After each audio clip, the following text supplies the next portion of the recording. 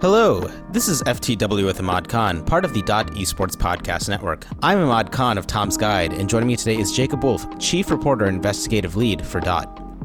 Last week, the LCS Players Association saw a major restructuring. Former Evil Genius's executive Philip Aram is its new executive director. Two new players will also hold office. Team Liquid support core JJ and Dignitas Academy top laner Samson Loro Jackson were named vice presidents. There were also 5 other industry leaders added to the board, ranging from talent agents to lawyers. So Jacob, first off, thanks for jumping on the show. Thank you for having me.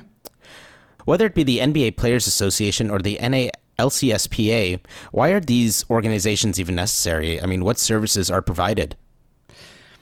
Yeah, I think that's an evolving question in esports. You know, I look at some of the oldest games in the industry, such as League of Legends and Counter-Strike Global Offensive, and I think that there is a big need for players to be on the same page. In Counter-Strike, it makes perfect sense. They have a pretty tight-knit players association because the games or rather the teams are kind of spread out all across the world, and there is like sort of a distinct difference between like a small team that, you know, is able to qualify into a tournament and a giant prestigious org like Team Liquid or Astralis or, you know, whoever else is sort of up there in that echelon, or who you'd consider in that echelon. And League of Legends, particularly the LCSPA, I think there's a big need because this is a franchise league. You're dealing with a level of ownership that hasn't existed before 3 or 4 years ago. You know, the type of people that entered the league were basketball owners who negotiate against things like the NBPA. And I think that when you look at the players, there's clearly been this evolution among the ownership and sort of the prestige of the ownership, the wealth of the ownership. And the players need to figure out how they evolve in means other than just the game. I think quite traditionally, players in League of Legends have thought really only about their in-game performance and not the rest of their career, what happens outside of around them. And you've seen it increase a little bit, particularly on the agency side, but it shouldn't be like one agent or one firm responsible for fixing the league. It really should be on a collective body, and I think that's why this is necessary to really contribute to a lot of things and give the players a voice in a way that they have not had before. I mean, what is a recent example that you could point to in which a more robust or more powerful players association would have been handy?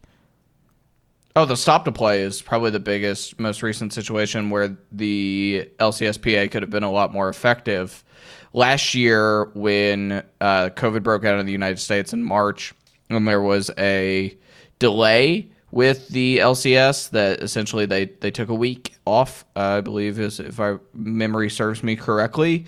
Riot went to the Players Association and said, hey, can you hold a vote to essentially see if the players want to come back and continue playing? And if you know anything about professional League of Legends, the spring split is considered by many quite obsolete. It qualifies you into the midseason invitational, but it doesn't like give you, especially now, it doesn't like give you championship points or anything that would get you to the World Championship, the big tournament at the end of the year. It's kind of a pride thing more than anything else. Good practice internationally too. If your team is, if you're like Cloud9 and you have Fudge, who's never played in that big of a tournament, other than like a Worlds play-in, but he's never played against the best teams in the world like that ever before in his career. So the players voted to not resume play, and Riot decided to anyway. And the kind of the feedback was that it was Riot wanted the opinion of the players, but the players the Players Association is not a labor union, and they can't strike. And I think they should be able to. I'm very pro-union in this situation. I think that the players should understand, hey, we don't want to play, and they should negotiate in contract protections for future situations where that arises. You can't just fire us if we decide not to play because we don't want to play because of COVID, and we this split's already kind of obsolete, and we want to take a break. We want to go back and visit our families. Whatever else you would want to do, be with your loved ones and stay safe. But play continued, and it just was playing from home. And I think that a more robust structured players association would have been a lot better in a situation like that, in a way that the LCSPA is not. And I think we should jump onto some of the criticisms that the NALCSPA received. I mean, I remember when it was first kind of formed, it was formed by Riot Games as, I don't know, this arm to represent the players. And many kind of felt that it was a hollow gesture, almost as a way for Riot to give an air of legitimacy to its esports league, because, you know, of course, if the NBA has one, the NFL has one, then League of Legends, it being a sport as well, needs one too. I think that's partly right. I think the other flip coin of that, too, is that if Riot doesn't do it, I don't think the players would have, ever, to be honest. I think that, you know, I interviewed Phil Aram, the new executive director, earlier this week, and I said, you know, I don't think a lot of players actually care about Players Association, labor rights, etc. And he challenged me on that. He said, you know, like, I think that they do care. I think you just need to be able to meet them where they are, right? Like, kind of meet them at their level. They don't have the time to really think about all those things. They have a pro career to take care of. And I think that overall, they are not engaged in that way unless you really explain to them why they need to be. So I think that the Players Association wouldn't exist today if Riot didn't start it. Now, that said, was I as critical as everyone else about it being funded by the league organizer? Yeah, I was. And it's not funded by the league organizer anymore. They cut off funding at the end of last year. There, as I understand from what Phil has said to me and also publicly, they have about 2 years left of funding from what Riot had given them. And they're going to take the 2 years now to do some restructuring, try to increase like kind of player buy-in, not monetarily yet, I don't think, but more so in terms of its importance, you know, like really try to become a more organized body with these changes and go and try to, I would imagine there will eventually be a conversation about dues. Right. I mean, that's what I was going to ask. Important. It's like, you know, how will it get funding after those 2 years? I mean, is it going to have to push players to start, you know, paying money like a union would? I would imagine it has to, right? Like, how else is someone like Phil's salary going to get paid? I don't think it can be a part-time job. I think it should be a full-time job. It is right now. They have the money to be able to pay for him to do this as a full-time job, but I think it should permanently be a full-time job, no matter who's in that position. Because it was for the past one, too. Halby August, the former executive director, was his full-time gig, primarily anyway. I think Phil is, you know, I like Hal. I interacted with him a lot during his time in that position.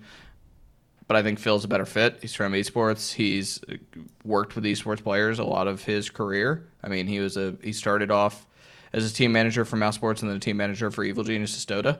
That's his background before he became an executive, like, and ended up in the COO and then CGO position. He also ran Evil Geniuses while they were independent after they separated from Twitch before they got picked up by Peak 6 in 2019. So he very critically has experience with working with players, and in the case of when EG was independent, it was player owned. So he, you know, was having to work for players. And that can be really difficult, you know, like I think I don't want to generalize too much, but I think there are lots of immaturity among all esports players. And I think that at times that can be really difficult to deal with. I think having someone who understands how to deal with that level-headedly is incredibly important. I think Phil is actually quite a good fit. They interviewed a lot of different people for this, and he also told me it was the hardest interview process he's ever done in his entire career, that he had to talk to like 12 different people. Like Darshan ended up having him speak to even people who are not involved in the PA, but people that Darshan trusted, just to like kind of get like a heat check on Phil's values. So yeah, I mean, I think they chose well here, and I'm cautiously optimistic with these changes of how things will go. I mean, I know in the past that players like Doublelift lobbed some pretty blunt criticism at the Players Association.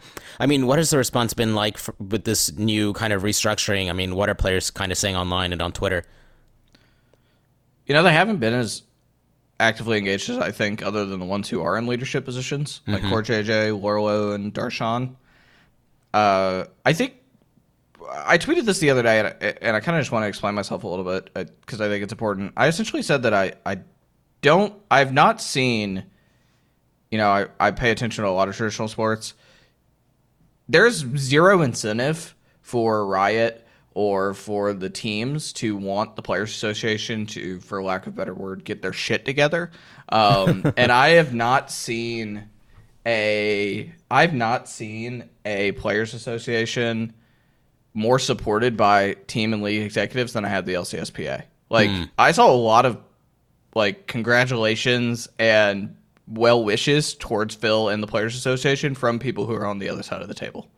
And I think part of that is because players have often either signed contracts without reading them, and then the team follows the contract, the player's mad, starts a public outcry, and tries to rally their fan base against the teams, which is not healthy for anyone. At that point, I'm sympathetic to the players being taken advantage of, but at the same time, Pro League of Legends has been around for almost 11 years. At the same time, I would expect these people to hire a lawyer, hire an agent. They had the money to do so. The salary is big enough now to accommodate for that, and so it's kind of their fault. I think that's part of the reason that the league and the team side executives want the PA to be educating these players. So there has been a little bit of a change in the player base. There are more players in the LCS this season than compared to last, that are younger, from other regions like Oceania now that is counts as North American residents. So you see younger players coming in, less experienced players coming in. We've seen a few retirements like Doublelift, like Bjergsen, who are no longer a part of any of this. So I think right now the challenge that Darshan, Phil, and CoreJJ and Lorlo will have is to kind of tell players why this is important. And not necessarily just tell them, but show them why it's important. I think that, honestly, also just to say, CoreJJ is a fantastic addition in that regard because of every player in all of the LCS and the LCS Academy. That's the guy who's won a world championship. He's respected both in-game and out of game. He is a top dog in a way that even other fellow world champions like Impact are not. Because CoreJJ is really passionate about this stuff. I think that's a huge bonus too. I think what's interesting is that with the NALCS, because League of Legends is a very global game, there are definitely a lot of players from the international round that are playing for American teams, and just like with the Basketball Players Association, when protests broke out for Black Lives Matter, the Players Association for the NBA did come out with statements of support, and the Players Association, at least for the NBA, does make those activisty type outreaches. Now, if I wonder to what extent this could get hairy, because it is being more international. Like, let's say Korea or China, or one of these countries commits something that's makes a lot of the international community very unhappy, and then the associations puts out a statement and could potentially get some of these players in some hot water. Do you think there's some of that? Do you think they'll be able to navigate these kind of thornier social causes as well as the NBA has, or the NBPA has, or do you think that Aram is going to try and avoid any kind of social issues altogether? I would be stunned if you ever saw the LCSPA speak out about social issues in any regard, positive or negative, generally, because even players, again, generalizing a little bit here, but I would say most players, even if they are from a country that's making human rights violations, they do not care about that. It's partly time, but it's also just a lot of these players don't have time to educate themselves on politics and get a view, or not even just politics, just human rights, right? The LPL, for example, is very much avoided the Uyghur genocide in China because it's just not something that they think's relevant to them. And that's sad to say it that way, but generally I just think that esports players as a whole, but also specifically League of Legends players, kind of live in a little bit of a bubble. In Los Angeles in this case, And I really don't think many of them are very socially active or even thinking about those things. So I think it's highly unlikely. Highly unlikely. Like, I don't remember. I'm not saying that he should have, but like I don't remember like anything from Afremu around the George Floyd thing. He's the only black player in Pro League of Legends, or he was at the time. And I don't remember anything. And I'm not saying he has to. He doesn't have to do that at all. Right. But I just think it's not something that's even front of mind, even when it is international news. And then, to flip that around, I know, well, the violence was breaking out between Israel and Palestine. There was, one Valorant player who did, show his support for Palestine. If a NALCS player were to do the same, I mean, will this Players Association kind of like have their back? Oh, I would think so. I would think absolutely. If there's a case of a player speaking up, and it's like I don't see Riot punishing them by any means. If they are, I think the PA would have their back. I think the PA will like have a very soft approach. I think they would stand up for a player if they were punished for something they said. But at the same time, I don't think they're like actively going to be involved in social activism.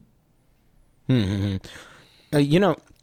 your interview with Iram, I wanted to ask, do you think that, what does he ultimately want to bring to this restructured association? Does he want to bring, an air of like maybe legal legitimacy that wasn't there prior, or, or right now his main concern just to like get enough player buy-in so that he can amass enough power to, take on Riot and the league if a situation ever arises? That's a good question. I think I think he's willing to be a contradictory party to Riot, and in some ways the teams are. So his experience the past few years is actually kind of valuable. I think that like obviously the team and the league are kind of on the same side here, but it doesn't mean they're on the same side on every issue. So I don't think we're going to see like a lockout or anything anytime soon. I'd be really surprised if we see the LCSPA go full on labor union as well. I'd love it if they did, personally, although there are people that argue against it. I think it's valuable, but nonetheless, I do think that there'll be a more strict party here than the past LCSPA. I actually think they'll stand up for something, and I think that's a valuable asset to have on the players' tool belt. And I just really do hope. My hope is that the players really do buy into it, not monetarily, although that would be great too. But I really do hope that they understand why this is a valuable thing that they have. And the top does. That's the one big difference here. It's like Doublelift used to like poke fun at the PA just generally. Like at one point, I think he made a joke about trash in regards to the PA. At one point, he said that the first 2 years of meetings were useless. Just really defaming a thing that he's a leader of, right? How can you buy into something when even the leaders don't take it seriously? Right. I think that with CoreJJ and Darshan and Lorlo, they do take it seriously. I believe, like, I know Darshan does. He's been there since the beginning, but I think CoreJJ and Lorlo do too. And I think that will be incredibly beneficial that all of the leadership in this PA now is on the same page about the value of this generally. And one thing that's really interesting is like Darshan and Lorlo in particular are not the outliers in this case. If you look at the former leadership of the PA, Bjergsen, Doublelift, like these guys make a lot more money than a lot of the rest of the LCS players because they're some of the best players in the league and they're some of the most popular players in the league, right? Like when they were playing, they made a lot of money. They were outliers in many instances in terms of salary. And the players know that because at one point, this is one of the things the PA has done well, is it started with like a spreadsheet that was highest pay, lowest pay, median pay, and mean pay. Each split they would like compile a few years ago, and as far as I know, that database became like every single player salary is collected by the PA and given to the players, and obviously players giving it to their agents, which is a super valuable negotiating tool. And so if you're a bunch of if you're an academy player and you're making, I don't know, I'm just going to throw a random figure out there, 150 grand, and Doubleup's making $850,000 a year. Like, you look at that and you're just like, okay, like he's on a whole nother status level than me, right? And yeah, Core JJ is a very high paid player. He's one of the best players in the league. But Darshan and Lorelei, while I think they're paid pretty well, they are not among the highest paid players in the league, nor the highest paid players in this association. So I think that there's a huge value in having people who are a lot more relatable, but also very experienced. Darshan is one of the most veteran players still left in Academy or the LCS. He's been here for a long time. And crucially, as someone who's talked to him a few times about this, like crucially, he went from playing as a teenager to now being an adult, and he's matured a lot in life. And I think that's a valuable skill too, because he walked the walk. Like, he was playing while still in high school. There were a lot of memes about like his class teachers calling him by his in-game name. Like, it's funny. It's funny. And like he's walked the walk that all these guys are doing, and now he can, categorically, that's why he's been the leader here. Just generally, like, he can categorically say like, hey, I did it and so can you. Here's where I made mistakes. Here's where you can do better. Right. Well, with that, Jacob, thank you so much for jumping on the show. All right, no problem. Thank you. I appreciate you having me. And that was FTW with Ahmad Khan, part of the Esports Podcast Network. If you enjoyed the show, please rate and share. For full transcripts, head on over to ftwamad.com. To follow Jacob and his work over at Esports, you can find him at Jacob Wolf on Twitter. To follow me and my work over at Tom's Guide, you can find me at Ahmad on Twitter. This episode was produced by Henrique Demore and Jacob Wolf.